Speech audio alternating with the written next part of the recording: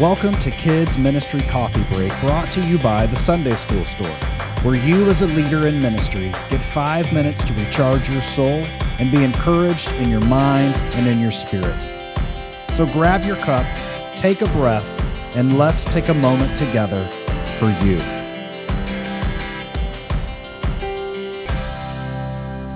Welcome back.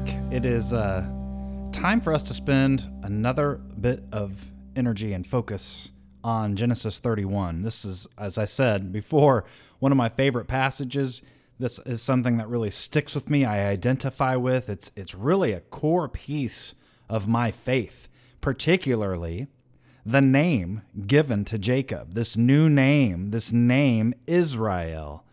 It's a name that I think we should know more about because honestly, there's a great depth of meaning to the name itself. If we remember, Jacob was given that name when he was asked, "Who are you? What's your name?" And he finally responded with some honesty. The first time he responded to that question was to his father. He gave a false name, and then he spent years toiling and struggling and got swindled himself. I mean, he was the swindler, heel grabber, and then he went and got swindled by Laban, and he struggled with how to live and operate and be outside of his homeland, and finally decides to come home and finally gives the correct name, and it then is when he receives the name Israel. Now, we know the name Israel because it belongs to a land, it belongs to a people. We've heard it a million times. If you're in ministry, you've heard that name a whole lot of times. We sing songs with the name Israel. But have you ever wondered what it means? I hope so. And for those who have looked it up and understand what it means, you know the joy that comes from its meaning. But those who don't know that Israel, or Yisrael is how you would say it in Hebrew, Yisrael, it means one who struggles with God, which makes sense. Jacob had struggled, wrestled with God, and then received this name, this new name, one who struggles with God. Anytime you see E-L at the end of a name, that's God. It's referencing God. So all the archangels you might know of, there's Gabriel and there's Michael. We say Michael, but it's Michael. It's all referencing El. There's Beth-El. You know all these names, and you'll start to recognize it. But Yisrael refers to Jacob and then Jacob's people. Jacob's people, the core identity of them, are a people who struggle with God. I think that's fascinating. Isn't that the story of all of us? Especially as ministers, my goodness. I mean, the average person, yes, they have their struggles, but the average person kind of compartmentalizes faith oftentimes. They are whoever they are at work, and then they are whoever they are at home, and then they come to church, and maybe that's one time a week, maybe it's multiple times a week, but they then show up and are at church under this role. But when you're in ministry, everything you do is this struggle. You're struggling with who are you? Who are you called to be? What should you be doing? What could you be doing? How do you accomplish what it is you've determined you could be and should be doing? What does it look like to be in ministry with this family, this child, that youth?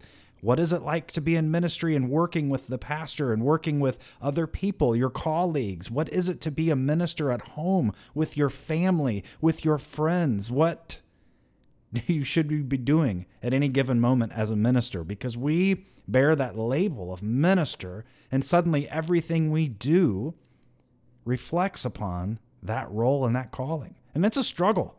And the more we learn and grow, the more we're studying and getting educated and spending time in conversation, which is way more time than the average person, the lay person, we learn things that they don't, or maybe they're not quite ready to hear or learn. Maybe they're not quite ready to understand.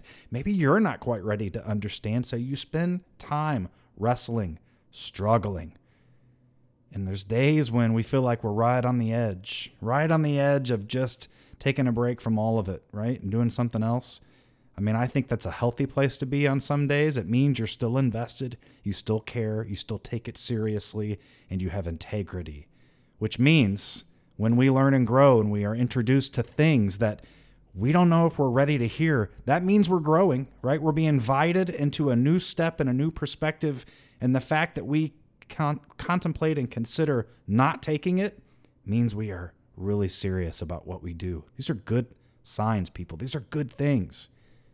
The people, Israel, they are about to engage in a lifetime, a couple millennia, learning what it is to be the people of God. And it's going to change over time.